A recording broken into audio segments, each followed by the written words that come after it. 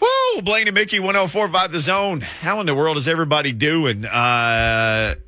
Super Bowl coming up. At least the Titans are doing great. Well, Vrabel's doing great. Well, him and JR with the new, long-term deals and extensions and everything else and whatever it was worth. But, hey, we'll find that out at some point, I'm sure.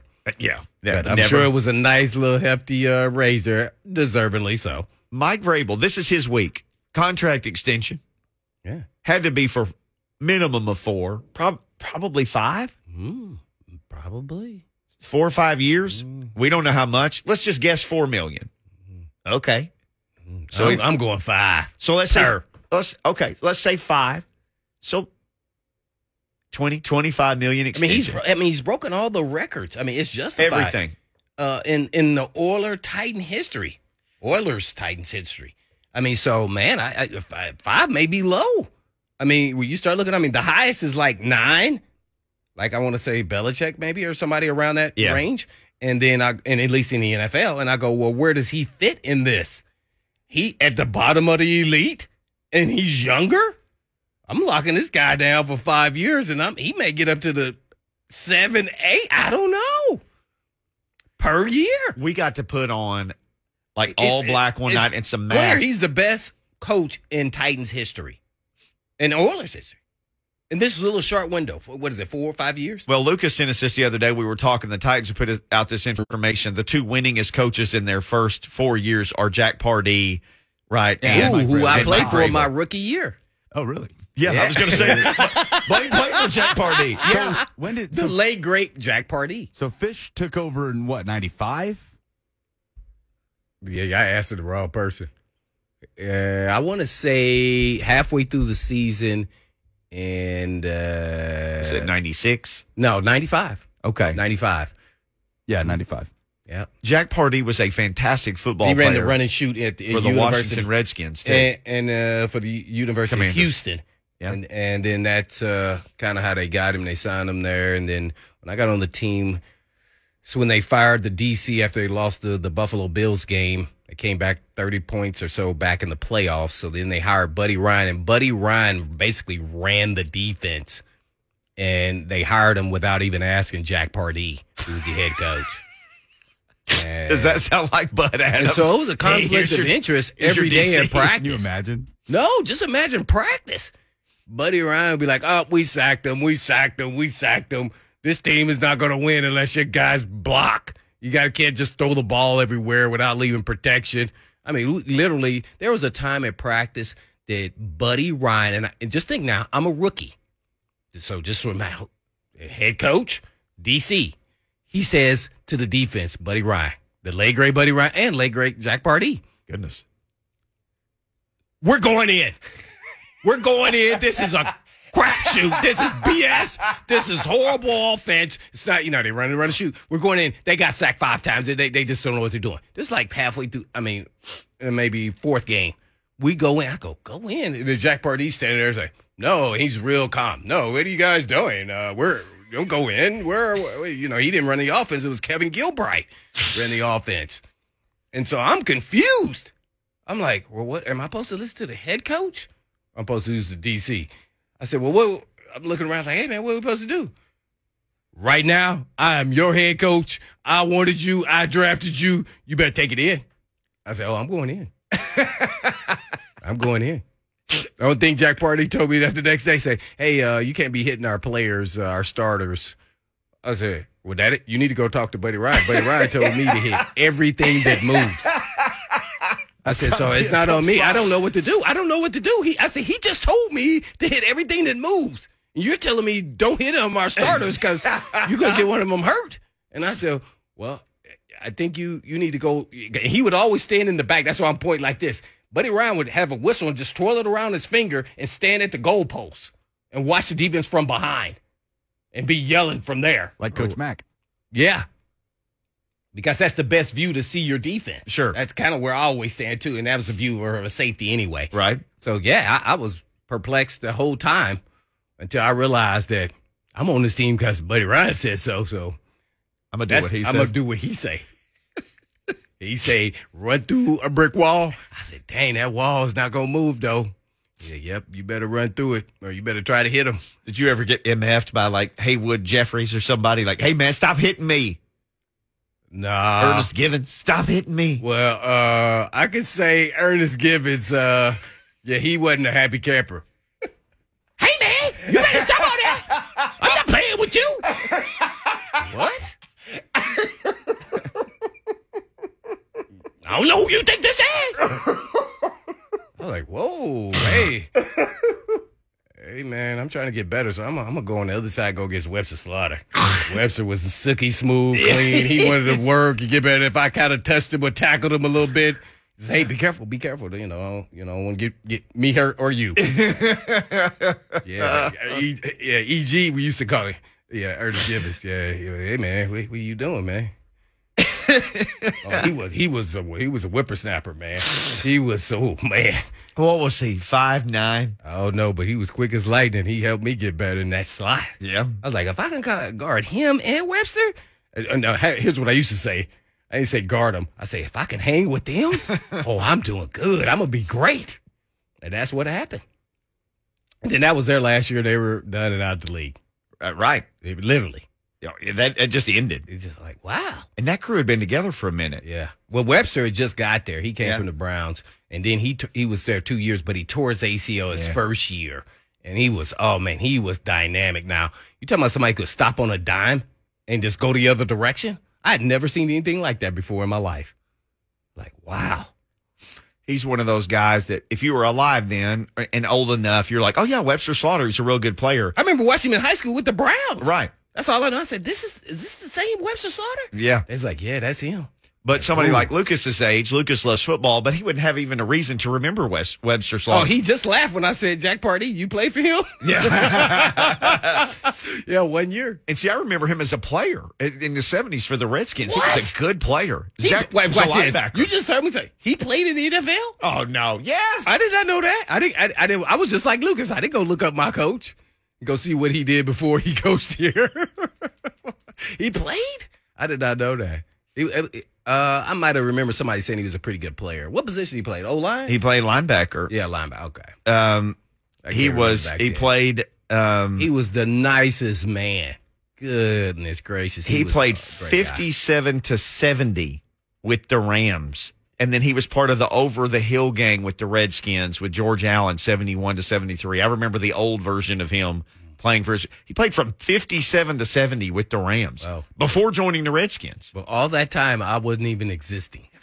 If I'm not mistaken, I think he was number 32. Linebacker? And he played linebacker. Redskins? Let's see. Man, the Washington football team? No, they're the Commanders. Is that what you're saying? He was a Redskin, but the Commanders. Here he is, 32. Shout out your boy, 32. Oh, good call. Good call there, Mickey. So all that led us, we led down that rabbit hole after saying Vrabel was the great Vrabel's coach. head coach. And he's the best coach in Titans Oilers history. Yeah. Because, he had to break. We just want to bring up Jack Pardee in that whole run and shoot because that was the time where they kind of broke all the records with Warren Moon at the helm. Big dog, as I used to call him. Throwing the ball all over the place, man. It was kind of unheard of, and nobody could really stop it. He said, Buddy Ryan would always say in the red zone, which is the 20 and in, is where that's not going to work. And he kept saying that's not going to get us a Super Bowl because he knew the talent we had on the team, and that's going to keep us from winning the Super Bowl. And so he said you had to learn to run the football or put a tight end in for one of those receivers. He wouldn't, and it just that offense didn't. They tried to do that, but it just didn't work. Gilbride wanted to throw it around. Yeah, he said you run out of space for all those receivers, and it's easy for defenders. That's when I learned about, all about not backpedaling into the end zone, because they used to red dot me and like, what are you doing? Dude, what you gonna backpedal out the end zone, man? Who you guarding over there? Nobody. Yeah, don't do that. Make them throw over you. Yeah, he said, don't be ding dong. And that was not how he said it. I was like, dang, you walk out of there feeling like an ant. Like, man, geez, man, good. All right. We took you back in time. We'll take you to Los Angeles next. Buck Reising still hanging around out LA, there. Nice transition. He is going to check in with us with all the latest from the Super Bowl. It's coming up next with Buck Reising.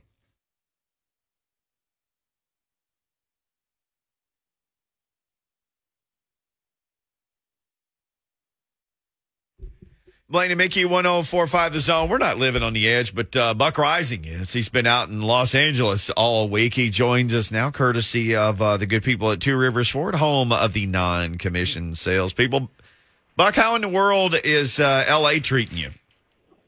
It's great. We're hanging out downtown right now. I'm out to lunch with a couple of friends that work with the people that represent. So I'm hanging out with RG3 at lunch right now, so we're doing okay. No, tell RG3 we said what up. I mean, RG3 always has a good week, I think, because he's RG3. But has anybody had a better week than Mike Vrabel? He got a contract extension for untold number of years and millions. Mm-hmm. Then he strolls out with his best friend Stretch and gets himself a Coach of the Year award. Oh, well, and called him out too. Yes, he did. He called out Stretch.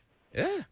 Well, Lucas and I were trying to do some Big J journalism on this earlier. He paused when he said best friend, and then he said Stretch, so we weren't sure if he was saying my best friend Stretch or if he was that was a subtle message to Luke Fickell, his the guy that was the best man at his wedding. No, it was really cool to see him recognize John Stryker, for those of us who are not familiar with the nickname Stretch, and if you're a Titans fan, you know that he coached your team during a preseason game this year. But he doesn't trust anybody as much as he does Stretch, who has been with him since Houston and has been brought up directly under Mike Vrabel.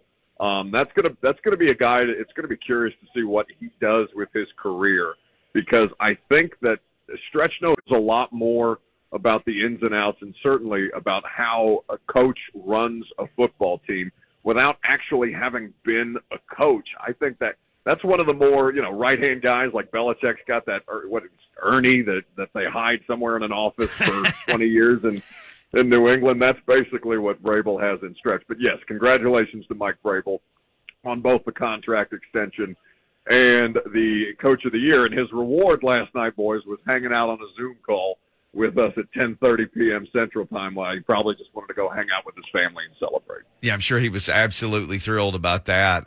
He was doing all right. I also read he was not thrilled about the traffic in one of the stories that mentioned that he was doing carpool karaoke when he was trying to get to where he was going. I know Titans fans are still big mad, some of them, about how the season ended, but in the history of this franchise, his start is as good or better than anybody's, and it's 4 straight winning seasons, and he's had 5 playoff games and a AFC Championship game appearance. John Robinson did a bold thing to fire Mike Mularkey, who had just won a playoff game, but you'd have to really look and see the success and think they landed on the right guy with Mike Vrabel. Certainly, and I think the concept of what they did was bold, right? You don't fire a coach right after he won the first playoff game that your franchise has been to, and I think it had been the better part of a decade, if I recall correctly. But meaning no outright disrespect towards Mike Mularkey, but it was a pretty uninspired hire when they made it. I remember that being very much a part of the dialogue at the time, and so if you recognize it, because we're having this basic conversation, or at least fans are having the same basic conversation around Ryan Tannehill, right? If you see a clear and obvious upgrade to what you currently have, and it is within the confines of what you're able to work with, go out and do it, regardless of what you may fear, the fear of the unknown and things of that nature. Now, the quarterback conversation that we're having right now is much different than what's going on than what they did with Mike Vrabel and Mike Mularkey, but it has certainly paid dividends. And now the question that Mike Vrabel was asked last night in our Zoom, and that he was asked in untold number of interviews before and after receiving the award, is, okay, how do you get over the hump? That you've been the 1 seed, you've won back-to-back division titles, you've won at a pretty decent rate as far as win percentage is concerned. He's the best coach in Titans history as far as his win percentage thus far, and he's right on par with guys like in Oilers lore, like Jack Pardee, as far as what he's been able to do in his first 4 years specifically, with the rate that he's been able to win at. So, yeah, there is no question that was the right decision at the time. It continues to be the right decision, and, I was talking to Jimmy Wyatt. I can't remember if he said it with you guys on the air or with 3HL or J. Martin Ramon earlier in the week, but Mike Vrabel's the best coach they've ever had, and that's not a shot at Jeff Fisher. It's just this is a different era of Titans football, and Mike Vrabel is very, very emblematic of where they are heading. And Buck Reising joining us to talk about all this. Again, Two Rivers Ford makes this happen. You can hear Buck every day on the station before us, and you can hear him on the Install podcast with Greg Cosell with A to Z Sports and all up and down your radio and internet dials. Well, Buck, what did he say with how to now get over the hump? Because the grunt work has been done. Now the hard part begins. Well, Blaine, what do you mean? He said we got to play better, we got to coach better. Next question. I mean, so as far as Mike's concerned, we're never going to get. I mean, even his acceptance speech last night felt. I mean, I was waiting for him to say "play better, coach better." I was dying. I was to say that on the stage at the YouTube theater. In fact, I wasn't sure how to try and get a message across to him other than to hit him up and be like, hey, $50 if you do this on the stage. But I don't think Mike would have gone for it. Well, he did a little bit of that with Melissa's. I think of Melissa Starks there. Where he kind of gave her coach speak there. And she kind of like, okay, next question. Let's keep it moving. Yeah, keep it. That's how it goes. I think Mike understands how to get out of those things as quickly as humanly possible. The question as to how they get over the hump, I mean, don't turn the ball over. I think was probably the thing that he said the most obviously. We all know this. They know this. This is the thing that's been their Achilles heel in games that they should clearly and obviously win and in games that they absolutely must win, be it against the Jets in the regular season or against the Bengals in the playoffs. You cannot turn the ball over with this quarterback. And, the quarterback's just not good enough to survive the turnovers that they have basically had come in bunches when they do that. It's nothing new. We all understand this. Blaine, you get this very much as a defensive player, obviously, for so many years in the league. If you create turnovers, more often than not, you're going to come out on the winning side of things. So where they go from here, I mean, Tim Kelly helps. I don't know if it's the end-all, be-all solution. There are going to be significant changes to the offensive side of the football this offseason, both in the draft and free agency, and how they maximize all of that in what is probably their last year, realistically, of a true, peak Derrick Henry performance in the third of 4 years, the third of the 4-year deal that he signed back in 2020. This is basically their window to win with him on the roster at peak performance, or so we think, based on how he responds to the foot. I have to ask you on with Buck Reising, and I could be reading this wrong and just kind of me being, I guess maybe reading too much into it. But every time I hear someone talk about Tannehill that's with the organization, I've only heard really the one person who has clout in this whole situation is JR. I've never heard Mike Vrabel do an article talking about that he's our quarterback. Am I reading too much into this? No, Blaine, you're not reading any of those because they don't exist, right? Mike's not making himself available. He was just available when you interviewed him last night. Yeah, and he wasn't asked specifically about Tannehill. It's completely fair. I mean, that would have been a good opportunity given the fact that we haven't spoke to him. But what he did say, Blaine, because it was different. You're correct. It was different than John Robinson's situation. What he did say is we have to be great around him. They are aware of the quarterback's limitations. They are aware that their passing game is not diverse enough, basically, to make up for a quarterback who's going to be easily game planned for. So they know that they need to create these wrinkles within their offense to give themselves a more advantageous, just a better shot to win football games, because Ryan Tannehill's not going to wow you, right? That's the whole conversation around Ryan Tannehill. Even though he has been statistically up there in the same conversation with Patrick Mahomes and Aaron Rodgers and the best in the sport, the difference is there is nothing particularly special about him in the way that you have Patrick Mahomes, who can make any throw that you've ever seen. Aaron Rodgers, who probably before Mahomes the most talented quarterback that any of us have seen play the position. And you can go through the list. Tannehill doesn't have that. So how can you be great around him, including coaching, to maximize the abilities of the quarterback? Because it's good enough to win football games, certainly, but it cannot crumple as soon as you get to the postseason the way that it has. I mean, in each of their last three, including Kansas City for the title game in 19, in each of their last three playoff games, when you are calling upon the quarterback to do something, to give them life. That hasn't happened. Well, you could say that's happened in the regular season, but not in the postseason, correct? Is that kind of a reference, or you don't even believe that? Well, spectacular. I've seen him he made a great throw in the playoff game, right? The touchdown pass to A.J. Brown, rocket. Like he was throwing lasers in the right. The San Francisco 49ers game on third down. I've made the argument before and had Greg Cosell kind of help me understand this in a little deeper detail. Like that Niners game was a Ryan Tannehill game. A.J. Brown was there to make the play. You have to have somebody to make the catch. But Tannehill on third down was as confident and as competent as we have seen him. So right. Efficiency-wise, that is the difference between Ryan Tannehill and these other guys. Whereas if you try and make Patrick Mahomes be patient, you could cause him to make mistakes, throw an interception in overtime because he's not that kind of discipline.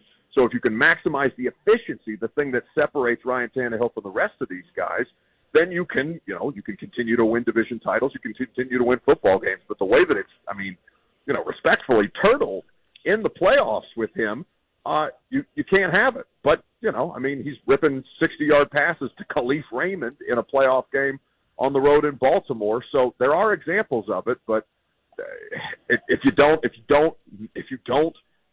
finish the deal, you're going to continue to have these things loom over your head in the same way that many other quarterbacks, many more talented quarterbacks than Ryan Tannehill have had in postseasons past. Well, one more for me, and that is, what has your experience been like down at the Radio Row? This is your first experience, right, on Radio Row? And I know it's COVID still, probably nowhere near the craziness as the time me and Mickey have been down there, but just kind of take us through what's your experience been like. Yeah, it's really cool, right? And LA's a great place to have it. But honestly, guys, like I'm probably the wrong person to be having these people walk around to different tables and be like, "Would you like to interview X, Y, and Z?" When there's such a generational disconnect between me and the people that they're offering. Not to say that it's a bunch of old guys walking around. Oh, there's a whole bunch of people me and Mickey's age. Yeah, you can say that. It's okay. No, what? Older. Okay, older than you guys, and like it's been a unique experience. Like we didn't load it up with guests the way that, and there's nothing wrong with that, right? That's the whole reason that you come here. We just kind of did our show, except in LA, and occasionally we got to talk to some cool people that we wouldn't normally get to talk to. So I've really, really enjoyed the experience. It does make me sad, largely for our profession, because there's a lot of obesity and a lot of butt crack at Radio Row that I was not adequately prepared for. Not adequately prepared for. I just don't understand why people can't get pants that fit if you know you're going to be sitting for 3 hours a day. Like, do better. Oh, okay, gotcha. We'll make sure we'll play that coming back after break about butt cracks and everything else at Radio Row that are more important than everything else. But we're on with butt rising and butt cracks, right? Rampant obesity. Say no to crack, Buck. So this news, we're going to talk about this 100 million times till something happens, but Brad Spielberger of PFF puts out his evaluation this week for A.J. Brown, 4 for 80. The Spot Track evaluation that they've had out for some time is 4 for 69 million and change. Where do you think this eventually lands? Because it's got to land somewhere. Well, not without having recently signed contracts in front of me, the market value for a wide receiver at the top of his game, despite the availability issues, and those are legitimate, those will be held against him in contract negotiations or extension negotiations. But the going rate for a top flight wide receiver is $20 million a year, right? Especially with the way that the salary cap is about to take a hike, as much as they can get it up close to $25 million.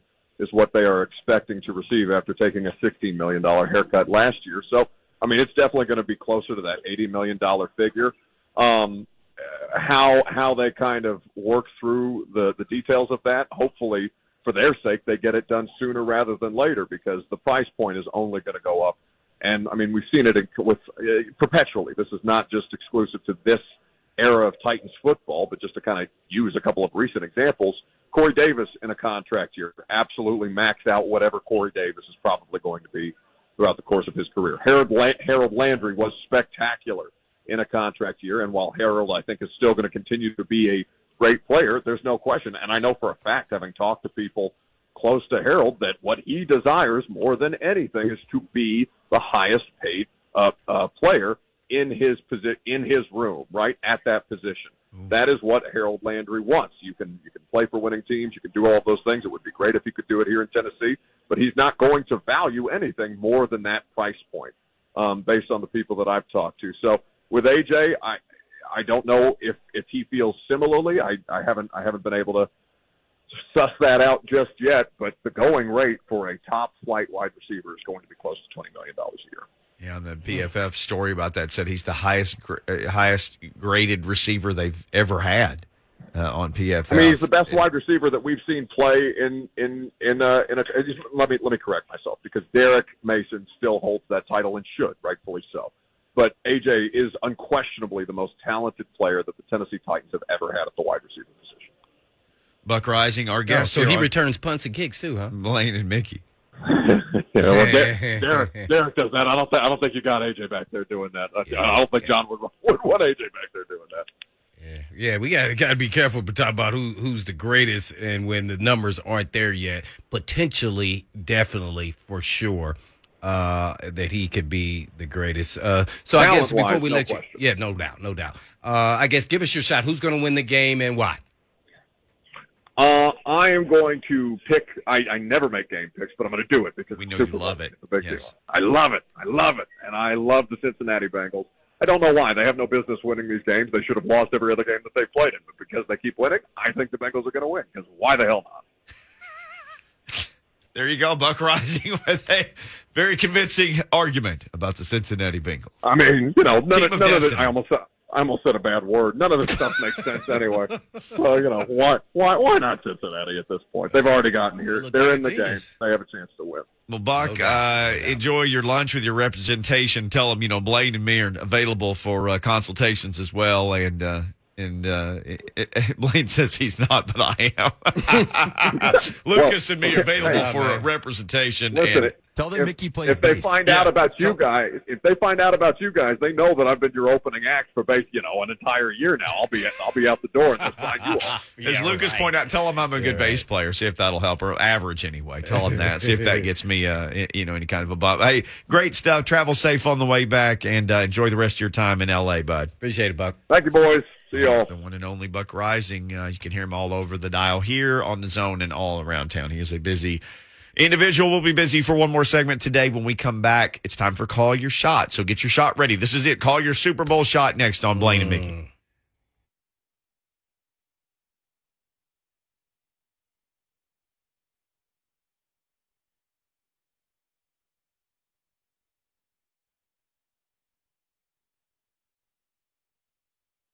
Blaine and Mickey 1045 The Zone. What is with you're playing songs that I like today? What is this? Motley Crue, Ozzy. By the way, somebody in the chat. Since we didn't have our screens on, somebody turned them off. I don't know what happened. And the name is God said Randy Rhodes. No, Randy did not play on that Ozzy song earlier. That was Jake E. Lee. Yeah, I am wearing Patriots gear. Somebody asked about that. Sierra Weiss. Watch this. So I can only wear Titans gear? You could wear Eagles too. You played for them. No, I can wear whatever the heck I want to wear.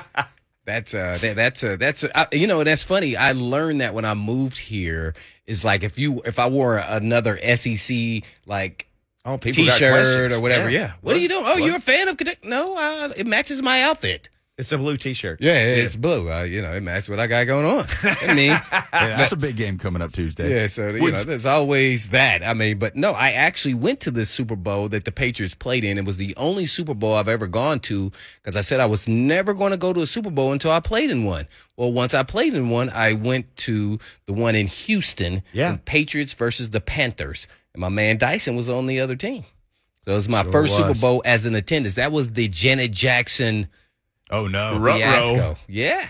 Ooh, I've been watching the Janet Jackson. Gonna have you naked by the end of this song. Documentary has been pretty cool, too. It came on last week, so it's been pretty cool. So, yeah, I'm not that guy. I wear whatever, pretty much. It's not that I'm a fan of it or not. That's not how I'm wired that way. I don't know if I have so much Arkansas State stuff. If somebody bought you like a Georgia sweatshirt, could you wear it, Lucas, as a Vol? No, as a Tennessee grad, I don't think I could. Now, if you got me like a, Arizona State, sweatshirt. Sun Devils, you're good with that. UCLA, somebody out west, nice sunny spot. Yeah, I wear all kind of stuff, man. People Give me a UCLA. I think I had a UCLA sweatshirt earlier this week. Lonzo in the chat has weighed in on a whole bunch of stuff. He said of charcuterie boards, blue cheese and stone wheat crackers. Yay. He says the Titans are going to take an O-line pick at 26. Yeah, that makes sense. And now time for Call Your Shot, brought to you by Chattanooga Whiskey, man. available at your favorite Nashville retail store. Drink Chattanooga Whiskey. Enjoy responsibly. Lonzo says Rams by 10. Kenneth says Head says Rams by double digits. Hart says Stafford has a back-breaking turnover, and Bengals ride that mistake to a win. Bengals 28, Rams 25. I hope I'm wrong, says Kenneth. Joe Hunk has called his shot that this will be the greatest Super Bowl halftime show of all time. Oh. Wanted y'all to know that. Dr. Dre, Eminem, I bet Mary J. Blige outperforms all of them. And Eminem. Yeah, Kendrick Lamar, Snoop. Oh. My shot is that the Rams win. I'm with Alan Bell.